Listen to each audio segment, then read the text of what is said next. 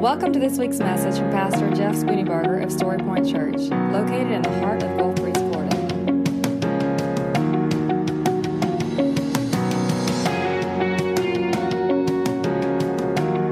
And now, here's Pastor Jeff Spooneybarger with this week's message from Story Point Church. Hey, good morning. Thank you very much for being here. I got to say, I am tired of being fearful and being told to be fearful. I'm tired of media, politicians, and experts perpetuating a cycle of fear without empowering individuals. And so my name is Tim Boyette, and I'm going to be speaking today, and my message today is empowerment. My message is also about repentance. So first of all, I'm a physician. I'm a local physician. I first have to give this medical legal disclaimer that anything I talk about today should not be used to diagnose, treat, cure, or prevent disease. I hear some laughter. Is that okay? So laughter is probably okay because we know that we're in a medical legal environment where I've got to say these things. But what I would say is pray about things, ask questions, and do your research regarding health decisions you may make with respect to your life, especially during a time such as this. As well, consult your physician if you desire or consider making changes, but know that this talk is for educational purposes only, but is to give some information where you may consider learning about some more things. So I grew up in Miami, Florida. My parents actually grew up in Pensacola, Florida.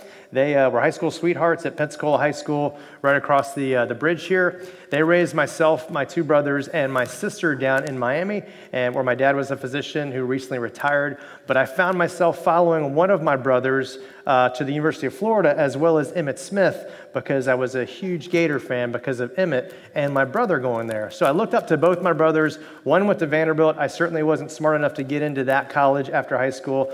So I went to the University of Florida and actually met my wife, Crystal, there. I actually met her on a dance floor at a bar. And if some of you have seen me dance, you know that I'm kind of an average to below average dancer, but somehow the dancing skills got the girl, and now we've got two boys, Denver and Wesley. Denver's 13, and Wesley is 10. You can see I started out in obstetrics and gynecology, then switched gears into radiology after a year. Part of that was due to infertility, and I'll speak to that in just a few minutes. But now I am a practicing radiologist. I also have some extensive experience and education in integrative and functional medicine, and I want to speak to that a little bit and how it ties into what we're experiencing. So I want you to think about this question during this talk. And you don't have to answer, you don't have to raise your hands or anything. Just think about, do you feel empowered at this time? And so in Scripture, Timothy is being encouraged by Paul on his missionary journey because Timothy has more of a spirit of timidity and fear that some people would see. And I relate to him because growing up, I kind of always felt like that. I was the last born of four. I was always the smallest and usually the youngest in groups. And so I latched on to this verse probably 2 decades ago. And I've continued to meditate on it for years and years. And it's so neat to see it come to fruition now at this time. And so I want to read it. For God has not given us a spirit of fear and timidity, but of power and of love and of self-discipline. It's also interpreted as sound mind. Now, I want to go through the Greek just a little bit. In the Greek, power is dunamis, which stands for miraculous work and mighty power. Love is agape and stands for charity, love. And self-discipline is sophronismos, which stands for discipline, sound mind, and self-discipline. And so I'd ask the question further, do we feel like we're powerful, loving, and full of sound mind during this time of challenge that we're navigating? I would say many people do, but I would also say that many people probably do not feel that they're powerful right now because of the fear, because of the anxiety, and because of the spirit of the age that we're living through. And so I want to shift gears and talk about why, one of the reasons I switched from obstetrics and gynecology into radiology. I love delivering babies. I wanted to be an obstetrician from about the 3rd year of medical school, but since I was a kid, I knew I wanted to be a doctor. My dad was a gynecologist, and so that probably was part of it as well, but I love delivering babies. So I found myself in an obstetrics and gynecology residency at a time whenever my wife and I, Crystal, were trying to have our first child, trying to conceive. We had gotten married in 1999. We started trying to have children in about 2001. And after 18 months, we were diagnosed with infertility while I was an obstetrician resident at Vanderbilt. During that time, my wife and I went through some challenges, some significant turmoil, psychological stress and anxiety and depression, and the thought of, hey, I may not ever get to have my own natural child, but I'm delivering other people's children. So it was very challenging for myself, for my wife, and so I had to kind of take that into account. And that was part of the reason for my switch into radiology. There were some other reasons as well, but the point is that God, through this process, opened my eyes, because once I became a radiology resident, we continued the infertility workup, and we went through about 7 cycles of infertility medications to try and get pregnant, all to no avail. So we went through 4 years and about 7 cycles of infertility treatment to try and get pregnant, and we were told essentially at the end of that, it's time to give up because you're not going to get pregnant. Around that time, I met a psychologist in Gainesville who opened my eyes to some things with respect to the stress system. She is a Christian and she's a psychologist, but her main role was to open people's eyes to the fact that stress results in disease. And so in my wife's case and in my case, working challenging jobs and being stressed about trying to get pregnant probably caused a lot of problems with respect to our fertility. So she worked on that with my wife and myself. And then we also changed our diet a little bit. I exercised a little bit more. I cut down alcohol. I cut down caffeine. I tried to sleep more when I could and then exercise more. And then with all the stress management stuff and the lifestyle changes, we got pregnant naturally 4 months later. And so these are our 2 boys. You can see Crystal in the bottom left down there. And Denver is in the foreground, bottom right, and Wesley in the back left. And so Wesley was conceived naturally as well, and this is again after 5-6 years of infertility workups and treatments, just kind of proving that God's ways are not our ways. But what this also did is it opened my eyes to a whole other field of medicine that I have enjoyed learning more and more about, and that's integrative and functional medicine, which talks about the root causes of disease, and it basically imparts the facts that there are root causes of the diseases that we see in our country and in our world. So it opened up my eyes that stress does cause disease, poor diet, inflammation, all those things. And specifically with what's going on right now with COVID, it's very enlightening because a lot of these lifestyle issues are associated with worse prognosis in patients who end up coming down with this infection, COVID. And so I wanted to explore that more. And this has been something that started years ago, but it's kind of coming to fruition at this point. So kind of jumping into to what's happening now, has there ever been a time such as this when we're dealing with uncertainty, chaos, confusion, separation, isolation, and ultimately fear and anxiety? And I was having a discussion with a friend of mine, a lady in her 80s. She's very wise and well-read. Miss Doris Brown, she lives in Gainesville. And she said that to me. She said, Tim, I was talking on the phone with her a few weeks catching up, and she said, I want to let you know, Tim, I've never seen a time such as this in my life. And I thought, wow, that's amazing. Here's a lady in her 80s who has lived through World War II, parts of it, the 50s, the 60s, Korea, Cold War, Vietnam, 9/11, and she's telling me that this is probably the most challenging time she's ever lived through. So it's eye-opening to me that people of all ages are having challenges with fear right now because of the uncertainty. So in my walk in medicine the past 2 decades, I've kind of come upon 3 questions that kind of come to my mind whenever I talk to a patient, either at the hospital or outside of the hospital. And if I can ask these questions, I oftentimes can get an idea of whether or not that person is leading more towards disease or more towards health. And what's even more time relevant with respect to what's going on is a lot of these questions have to do with people who are more susceptible to having worse outcomes with COVID. So I think it's a time-sensitive issue with respect to these questions. And those questions are, what do I put in my mouth? What do I allow in my mind? And what do I do with my body? And so I want to shift gears just for a second and just say that there's an extensive amount of noise and information out there right now. We are overwhelmed with the political issues, the media issues, the social media, and there is so much noise and chatter in our ears and in our minds that it's difficult for us to get calm and listen to God. And God never speaks in the loud voices. He speaks in the stillness. And I've noticed with preparing for this talk, I had to get quiet. I had to get very quiet and listen quietly because he doesn't shout ever, but he talks to us in the stillness. So it's an encouragement during this time. Find times of where you can get quiet with God and learn to listen. And so in starting with what do I put in my mouth, now one of the first things I want to talk about with people and whenever I talk to patients is to try and make sure they've got enough water and hydration. So adequate hydration is known to be associated with better energy, lower or higher levels of detoxification, as well as better mental function. So if people have more hydration and they're drinking enough water, they typically will see benefits in their overall health. I will say that if you have a history of heart disease, liver disease, or kidney disease, obviously talk to your doctor, because if you're on medications for those things, you don't want to have too much water. So it's always a consideration that you don't want to be dehydrated, but you don't want to have too much water, particularly if you're on medications that may have an impact on your hydration.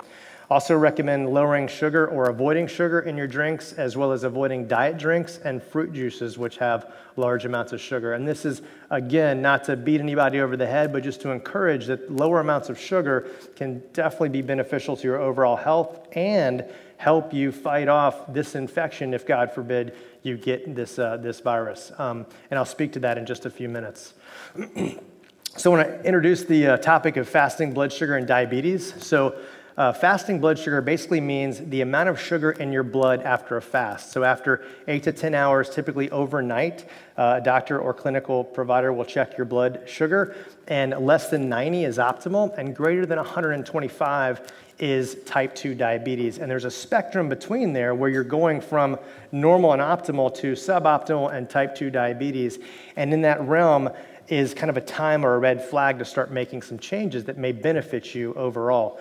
The implication with this is that the higher amount of blood sugar over time leads to the tissues to be insensitive to the hormone insulin that's produced by the pancreas that can lower the blood sugar and normalize the system. And the higher blood sugar over a period of time results in brain disease, as in the form of dementia potentially, heart disease, kidney disease, blood vessel disease, as well as immune system dysfunction. So it's just a take-home point that higher sugar oftentimes is detrimental to health. And here's just a pictorial. I wanted us to show the type 1 and type 2 diabetes. People have probably heard of the definitions a little bit, but I just want to cover it just quickly. Type 1 diabetes is where you actually do not have functioning insulin-producing cells, so therefore the patient does not have enough insulin or any insulin in the body, so the blood sugar stays elevated, and these patients actually have to have injected insulin in order to live. Type 2 diabetes, which is kind of a scourge in the West, and it's I would say an epidemic in the West, is that over a long period of time of having too much sugar in the body by diet and lifestyle, the body gets overwhelmed by the sugar over years and decades, and then after a period of time, the body doesn't listen to the insulin anymore. And then at that point, the sugar stays elevated, and then you have the end stages of disease, the immune dysfunction, the brain disease, the heart disease, kidney disease, blood vessel disease, etc. And then to kind of correlate in and tie into what's taking place right now, the fear we have of this virus, COVID. And you think, okay, is it affecting or is it playing a role in what's taking place with respect to this infection, that is, this blood sugar? And so there is some evidence, there's a lot of growing evidence and data that's showing that higher levels of blood sugar and diabetes are associated with worse outcomes in patients with COVID. So here's some data showing that in March of this past year, that patients admitted to the hospital with COVID that had diabetes or elevated fasting blood sugars actually had a mortality rate close to 30% compared to 6% in patients who did not have diabetes or elevated fasting sugar. That's remarkable and that's significant, and it's been shown to be somewhat consistent with respect to the data. So the bottom line is diabetes can cause, and sugar issues can cause people to be more susceptible to a worse outcome with COVID. So I want to jump into this hangry stuff because I know people have talked about hangry. Just for a show of hands, who's heard of the term hangry? The hungry and angry. About everybody has raised their hands.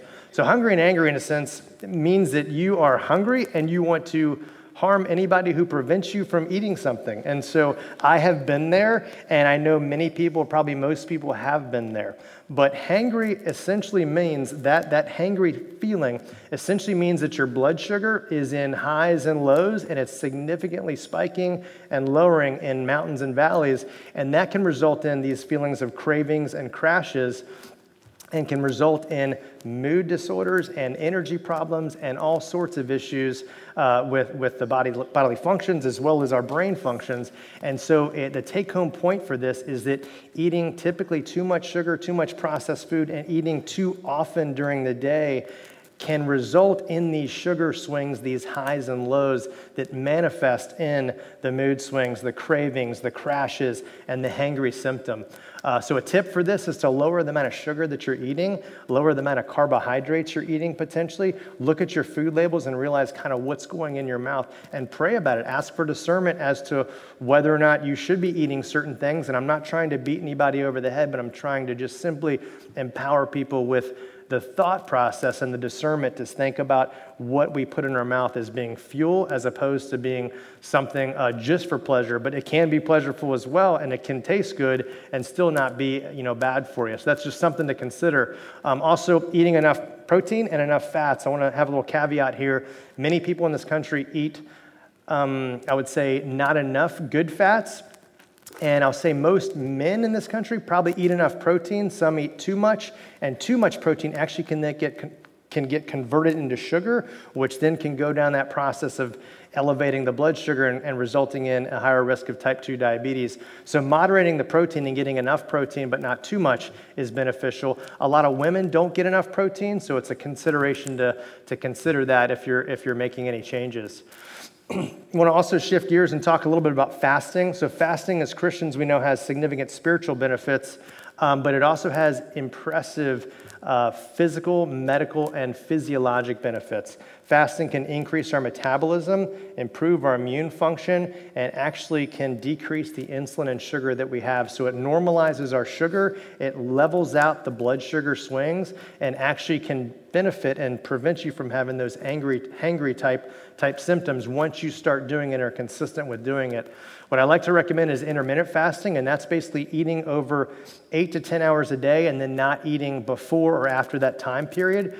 That's one of the first recommendations I usually give people if they're trying to cut their eating and also improve their blood sugar.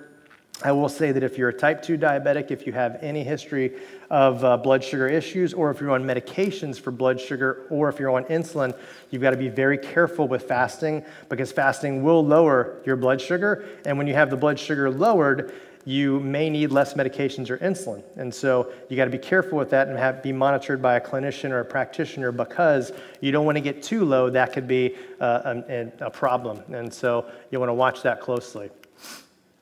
So as far as benefits or things to consider doing in order to diminish your overall sugar, lowering sugar in your diet, lowering high fructose corn syrup is very beneficial.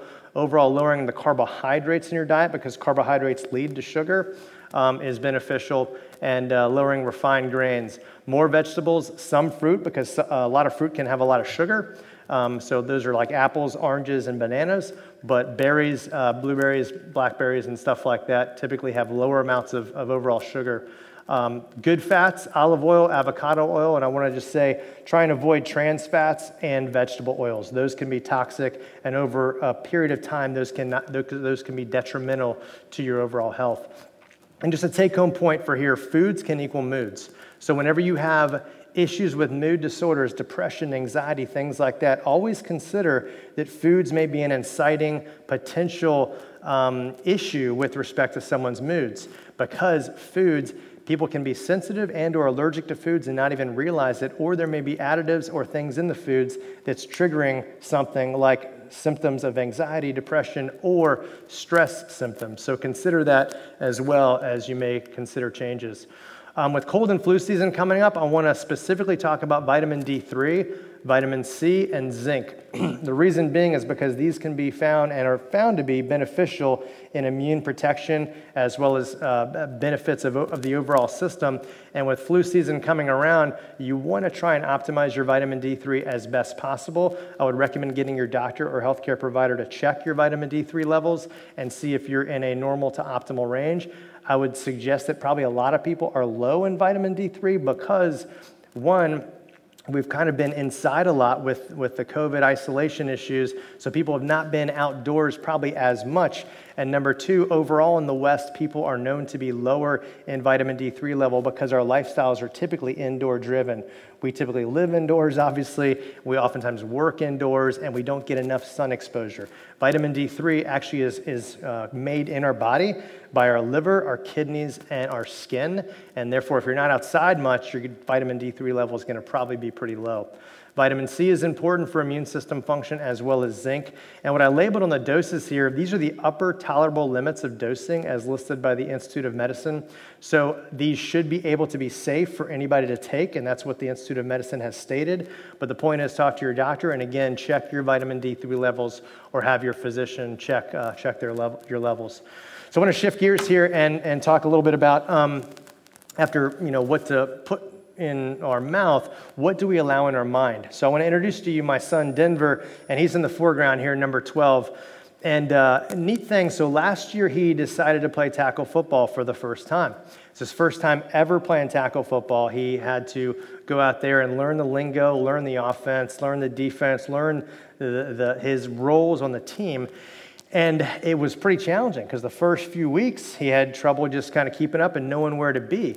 But he kept after it. He kept with a great attitude. He kept working hard and doing well in the drills, and he learned, he grew, and he stayed responsible. And by doing that, after about the second or third game, when he hadn't been playing much the first few games, after the second or third game, he was starting and contributing in a large way on the team. And he became kind of a go-to guy for blocking and for other parts of the team. And so it's kind of neat to see that he didn't let his circumstances dictate his thought process. And he allowed his mind to then strengthen himself to then become a contributing factor on the team. And it manifested on the field. And so I want to shift gears for, this is my son, Wesley. And a year ago, whenever we were thinking about moving back to Pensacola Gulf Breeze, he actually came to me and said, you know what, Dad, I really don't like being out in the water much. And so I said, well, what's going on with that? And so he said that he's kind of scared of being in the water. And I get that. There's big fish out there. There's sharks. There's other things we can't see. And so, we kind of talked through it and prayed through it a little bit and just kind of let him run his course with that and ended up moving here, obviously moved back a year ago. But a few months ago, we were out on our boat, and he, and this is a picture of us, and that's heading out west. You can't see it, but Fort Pickens is on the left, and the Naval Air Station's on the right. And he just jumped out there, grabbed our boogie board, went out there and said, hey, I want you to tow me on the knee board. And I did that for about 20 minutes, and he tore it up and had a great time. And he got back on the boat, and I said, Wesley, what happened? And he said something to the effect of, I didn't want to be scared, and I wanted to fight my fear. And I said, here's my 9-year-old preaching to me about fear and fighting your fear always. So just these are two stories of considerations of monitor what's in your mind, because your meditations, the meditations of your heart and what you think about end up manifesting in your life. And I'll talk a little bit about a verse that correlates with that. So just shifting gears, also talking about stress and what we allow in our mind, there's evidence that shows that 3/4 of physician visits, that's to primary care physicians, family doctors, internal medicine doctors, is related to something having to do with stress. And one of the biggest causes of stress is mental and emotional stress or turmoil. The things that predispose people to mental and emotional stress are novelty and unpredictability, a perception of loss of control, and a threat to one's ego. So I got a question. Have we been experiencing any of these? I mean, I would say number 1 and 2, probably 100% of us are experiencing. I know I am. We have a novel, unpredictable situation. Every single day we wake up to something potentially different going on, and maybe some new news or new bad news about something else happening. We have a perception of loss of control. We are not in control. We can control and think the things we think about and our immediate surrounding circumstances and reality, but we can't control what's taking place in Washington or across the globe or in China or wherever else, or with respect to what's going to happen with this virus. So we are at a loss of control. So our stress levels are probably really high. And I want to go back a little bit to talking about the parasympathetic nervous system and sympathetic nervous system. I don't think I got into that, but with fertility and what we found with Crystal and myself is whenever we were found to have the infertility, the psychologist that spoke to us tried to get us more into the parasympathetic nervous system with her counseling and with her methods and lifestyle kind of changes. The parasympathetic nervous system is the rest and recovery component of the nervous system, and the sympathetic nervous system is the fight or flight component of the nervous system. So if a tiger comes in that door over there, first of all, I'm going to beat all you guys because I'm going this way, right? So I'm going to run that way, but my sympathetic nervous system is going to get kicked in gear and make me go that way.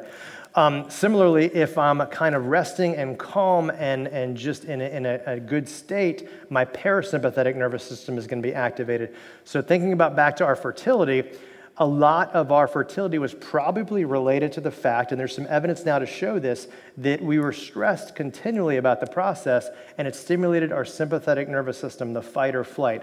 So kind of going back into where we're right now, 3/4 of hospital visits or clinical visits, I apologize, are associated with stress.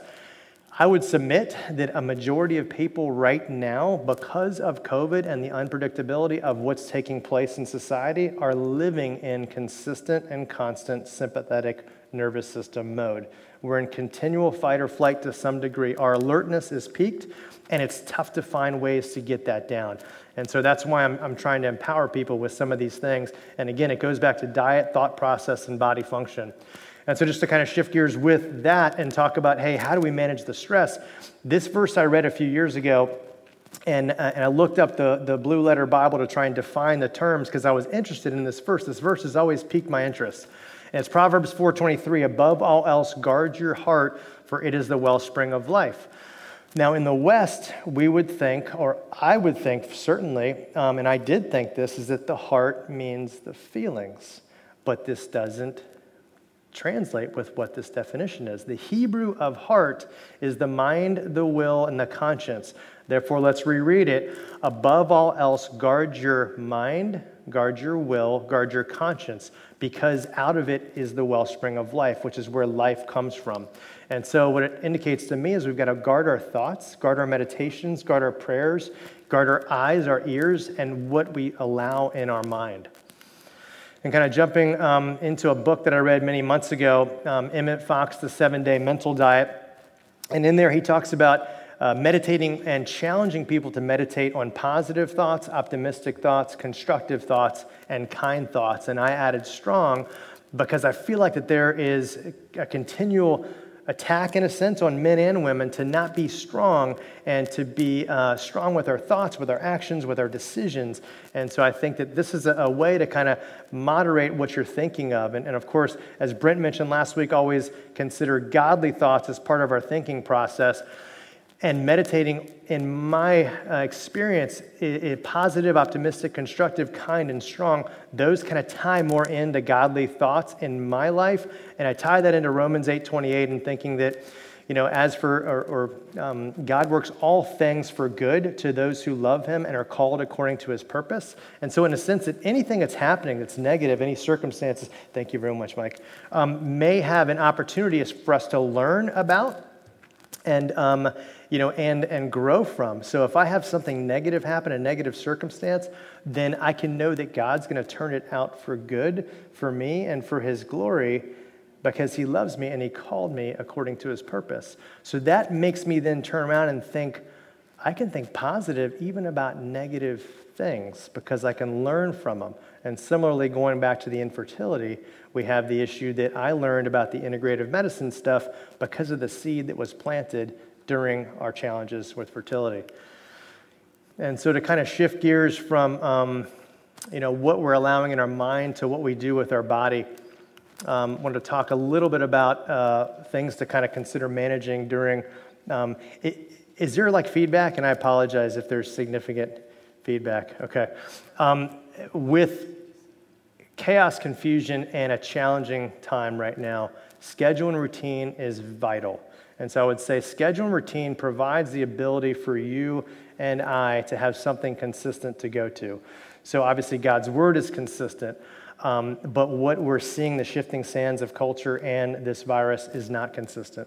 But having a routine, having a schedule can allow your body to find something consistent every day. Consistent times when you're sleeping, consistent times when you're resting, when you're eating, when you're exercising. You don't have to be legalistic about it, but finding some routine may offer something that you can look forward to and also know to expect every day. Exercising 3 or 4 days a week, significant benefits of exercise to both heart disease, kidney disease, immune system function, and there's even evidence in patients with mood disorders, anxiety, and depression that people who exercise can have as much of a benefit as antidepressants do for their issues. And I'm not saying that medications aren't necessary. That is certainly not what I want to preach here. But what I want to say is that you can tie both together. And if you don't need medications because of lifestyle changes, and I've seen that in my life as well as helping some others, then that's awesome. But if you need medications and need that component, that's great too. But if you can find a benefit of both and maybe see if you can depend on less of things coming in, that's probably where a lot of people want to be. So I'd encourage people to consider that. And also the exercise does benefit our immune system. So sun, fresh air, and nature, I want to group that in with recreation. So having all of those, getting outside and getting into nature and finding stuff to do that's just for fun allows us to get more into the parasympathetic nervous system. That's the rest and recovery component of the nervous system, which allows for our body to recharge and allows for our immune system to function in a stronger way. Similarly, sleep, 8 to 9 hours a night, is very beneficial, and people who are struggling with sleep actually can have poorer immune system functioning and also can lead to higher risks or rates of heart disease. So it's important to always manage your sleep and selfishly. You actually have to manage it selfishly, because if you can't sleep, you can't then function. And so sleeping, I recommend a cool, dark room, typically low temperature and not much or any devices in the room. So try and get rid of your phones and your TVs in your room because they can inhibit the amount of rest that you would get. I want to end on deep and slow breathing. I would say that, when someone's anxious or stressed or they're getting ready to do something, that's arduous, their breathing is going to quicken and it's also going to be more shallow. And what that is that's an indication that you're more in the sympathetic nervous system, the fight or flight component. But by consciously controlling your breathing and being mindful of your thoughts, mindful of your breathing, you can then trick yourself into going into the parasympathetic nervous system, that rest and recovery. And one of the things that I recommend is a breathing exercise that is, it's a slow, deep breathing where you actually inhale in your nose over 4 seconds, and then hold your breath for 7 seconds, and then exhale over 8 seconds. And what that does is it actually stimulates your parasympathetic nervous system to kick into gear and push you more into a rest mode. Your heart rate will go down, your blood pressure will typically go down, and your mind thoughts and your mind chatter typically will diminish. And so these are just some considerations that all can help stress and all can help potentially your immune system function during these times of challenge.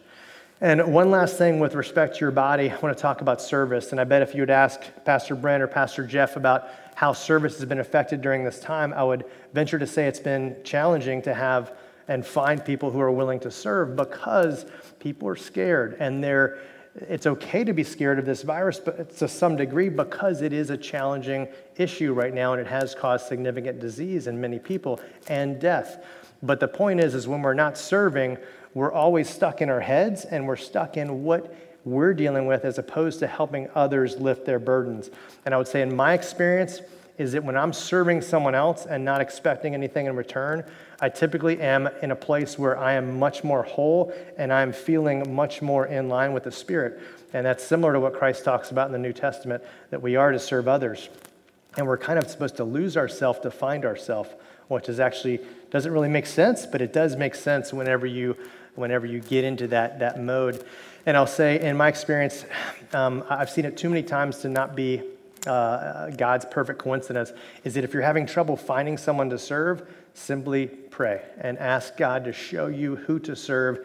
And I guarantee you He is faithful to show you someone right then and there to serve. And it's happened too many times in my life. You can serve someone in your house. You can serve someone across the street. You can serve someone across the bridge. There are people all over waiting to be served. And when you're serving others, your own trials become put into perspective and in the right perspective. And so here's a summary just of some of the things I talked about. We're going to try and get this on the StoryPoint webpage, and at some point there may be a time when I can answer questions or even have some more of a health summit to maybe talk about some of these things, and would love some other people who have been involved in the healthcare field to maybe be a part of that. But this is just kind of a start to maybe for empowerment, and I want to shift gears though again into something that was kind of neat and talk about a story of this talk. So a few weeks ago, it was back in August, I was asked to give this talk in a different format on Zoom to my mother's Sunday school class in Miami. And when I finished up there, I was thinking, is there something that I can add to this? And I was sitting in church that next Sunday, right over here in the second row. And as Jeff was just getting up to preach, I was praying for God to show me one more thing to add to this talk. And just like that, I wrote down the word repentance. And I wrote it down. I didn't think much of it because I thought that just doesn't fit with what I was talking about. It doesn't fit with a health talk, with a health empowerment talk. And lo and behold, many people were here, but Pastor Jeff got up and he talked on repentance throughout his entire sermon. So his whole sermon was repentance. And I said, wow, that's got to be confirmation. So I added this in there because it truly is a part of this talk.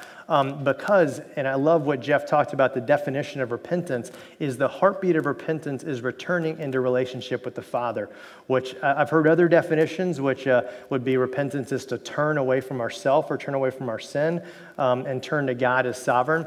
But I love this definition. I'm not sure if he came up with it or found it somewhere else, because it indicates and implies to me that there's an intimacy of the Father with us. And so returning into relationship with the Father and then tying it into the physical, and for me as a physician, and seeing it in my life and in other people's lives, unrepented sin on us or against us or by us can lead to unforgiveness of ourselves and others, and unforgiveness can then lead to further toxic emotions like anger and resentment, which then tie into the stress response, which increase our stress hormones, which then increase blood pressure and potentially increase our risk of heart attack and stroke. So this is kind of I know it's a multi-step process, but the spiritual can lead to the mental and emotional and then manifest in the physical. And there's extensive evidence to support these things. So thus implying that getting away from our spiritual unforgiveness and unrepentance can actually have physical benefits. And then just in my experience in myself and in others that I've seen and helped, depression is oftentimes thinking about past issues and past harms against you or past sins of you on others. And anxiety is fear of the future and the unknown and not knowing what's going to happen in the next second. But being mindful of where we're at right now at this moment can take us away from those thoughts of depression and thoughts of anxiety, because we're only thinking about right now and what we can control, which is right now. And so to finish up with a story that ties some of this in, one of the biggest things and challenges of being a physician is knowing that death and disease are sometimes inevitable. And so as much as we know as physicians and as healthcare providers, death and disease come. And one of the hardest things to come to grips with as a physician is knowing that when you're caring for a patient, and I do as a radiologist, so I read a lot of exams on patients, but those exams can change people's lives depending on what I'm saying. And also I do some procedures on patients as well using imaging guidance. So those procedures can be life-threatening, they can be challenging, and we've all had complications. We all have to deal with complications of doing procedures on patients. But leading into what I wanted to talk about is that one of the biggest risks of a doctor is that of being sued. And I haven't been sued once, but I've been sued twice. And both lawsuits involved the loss of a child. Radiologists are sued a significant amount. We're exposed to a lot of patients in the sense that I may see 100 or 150 patients a day when I'm reading exams, whereas some primary care doctors may see 20 or 30 or 40 patients a day. I may see 100 or 150 whenever I'm reading the scans. And also the patients can't meet me, so they don't know and they can't develop a trust with me to know that I'm doing the very best I can for the patients. I'll say in the two cases that I had expert witness testimony that testified that I was within the standard of care, but then there's always these questions, could you have done something different to prevent the death of this child. And so I want to talk about an amazing story, one of godly coincidence in my life that happened through one of the cases that happened at a local hospital. And it was the case of a young baby that was born premature with significant illness whenever they were born. And I interpreted an exam on the patient, an x-ray, and many other doctors were involved in the care as well. The baby unfortunately passed away a few weeks after birth. So the hospital had a suit against it. Many other doctors had suits against them, and I was in that lawsuit. So the bottom line is we ended up settling. We were counseled because of the circumstances of the case to settle the case. So the case got settled outside of court. And during those 2 years, though, of going through the lawsuit process, and I don't want to dismiss anything or diminish what the mother and father went through in losing their child, but to be blamed for the death of a patient is gut-wrenching, especially whenever you're doing the best you can and you feel like you didn't do anything that caused the harm. And so the issue is you bring home to your wife and to your kids anxiety, depression, anger, resentment, apathy, these toxic emotions that I lived with for years while I went through that lawsuit process. My kids probably had no idea what I was going through. My wife did. God bless her. She saw me through that with prayer, with faith, and with consistency. But the bottom line is after 2 years, the case got settled and, of course, went on with my life and my practice. Changed. You get a little bit jaded, but you still, and I take my job seriously, that I take it sincerely and very seriously. So I still do the best I can for the patients, but there's always that thought process of, gosh, when's the next thing to happen? But the bottom line is, a year later or so, I was working as the pediatric radiologist at this local hospital because we had lost our pediatric radiologist.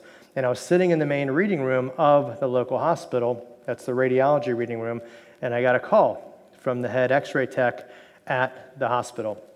And she informed me that my next patient was there to do a procedure on.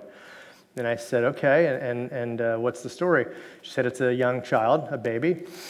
And she wanted to let me know that the risk management attorney had called her, the risk management attorney of the hospital had called her and told her, the lead x-ray technologist, to tell me that the mother of the baby that was getting the exam had sued many doctors at the hospital, and that she just wanted to let me know that. And I said, okay, tell me the name of this patient and patient's mother. And she did. And then I hung up the phone.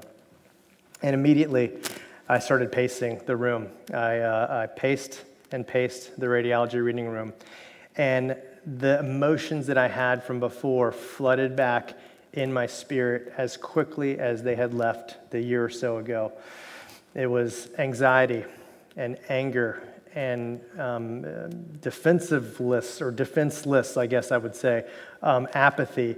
Why am I here? I just want to run. Trembling panic because I've got the person that I felt like put me through 2 years of trauma and my family.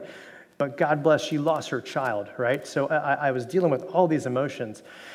And usually in the radiology reading room, there was 1 or 2 other radiologists there that I could go to and have them do a procedure if I couldn't do it. And so I thought, well, that'd be great if someone was here, but guess how many radiologists were in that room other than myself?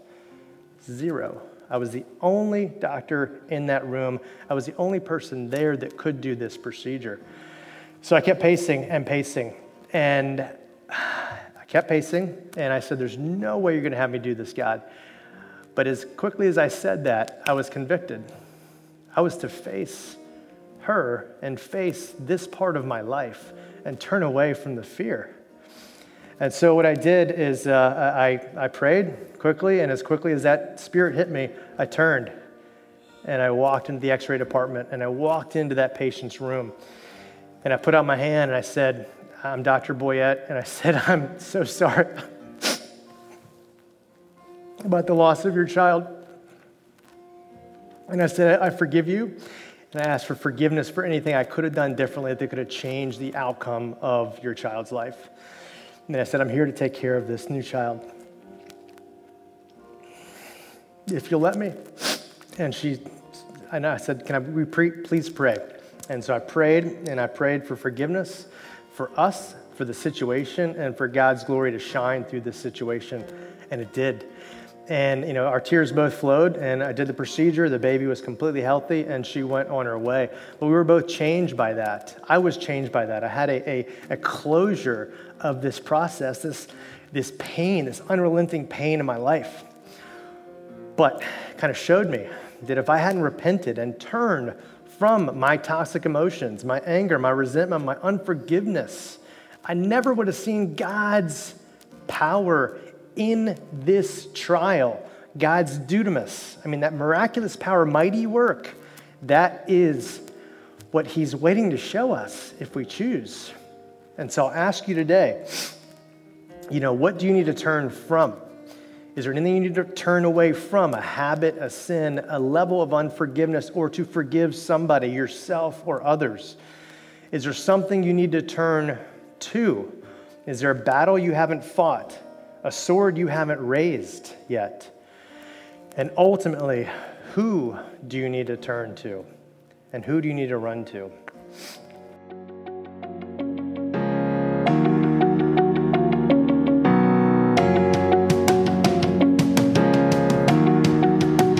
Thank you for listening. You can find out more about Story Point Church